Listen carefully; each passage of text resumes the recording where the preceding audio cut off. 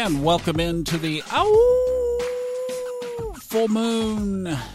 Full moon in Aquarius. 23 degrees is about where it's hitting. It actually takes place at 8:29 a.m. Eastern Time today, this morning. We've got a full moon in Aquarius. So if you're doing your lunar work, then that's the time for releasing, right? But let's just overlay some characteristics of Aquarius over this full moon in August 2019.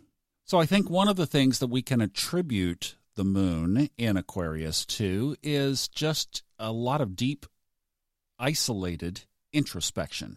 It's not that Aquarians are not social, just like any other sign on the chart or in astrology is not social. Scorpios aren't social, but everybody else is. I are one, so I can say that. But Aquarians are definitely social, but they like their alone time. They like to do things by themselves. They like that isolation. They like to bury up and do a bunch of research. They like to dig deep. They like to use technology. They are very adept at technology. So when you lay those kinds of characteristics over this August moon, what might you do? Well, you might release isolation. Now, some of you are just people. You have to be out around people all the time. You know, maybe what you need to do is release that and spend a little more alone time. Get comfortable with yourself. Or maybe you need to, if you hold on to too much alone time, find a balance. You know, another thing that maybe you could do today, and boy, I'm going to be a challenge on this one. You're not going to like me. You're going to go, I'm unsubscribing. I'm not listening to you anymore. Go without your technology for the day. Oh, what? Okay, Thomas, you do it first. Well, I'll be in a conference all day, so it's no fair. I'm like, could I do that? I'd have to take the day off. I've made my living on a Mac computer for over 25 years now, probably. So, yeah, it would be a day off, pretty much, which, we're releasing things, right? Let it go for a day. You know what? Some of you will do it. Some of you will say, I'm going to do what that crazy guy suggested. Okay, I'm unplugging right here in the morning. You'll probably get some amazing insights through the day, and you'll have some crazy stuff manifest over the next 6 weeks. It's probably what will happen. Give it a try. So put together releasing and all those characteristics that we just described about Aquarius. Give it a shot. Okay, I want to clean up one thing from yesterday, misclarification, my bad. So we were talking about that kite formation extending through Tuesday. It extends to Tuesday. I'm going to say Monday would be the last day really to enjoy it. But here's the cleanup. It only happens during that time period that we discussed. So about 2:15 to 3:15 Eastern Time is when that kite formation shapes up. Why? It's because the ascendant is moving around just enough that it unaspects, basically, if you were to stand it up straight, the right side of the kite. It takes it apart.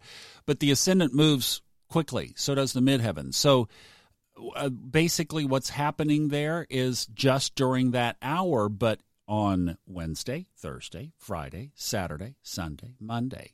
Okay, so you've got that hour. So you could just leave your phone set to 2:15 in the afternoon alarm and enjoy that energy every day through Monday and just play with it. Play for that connection of soul purpose. What is my soul purpose? And then catch that Neptunian insight, especially going deep inside as you just use that hour.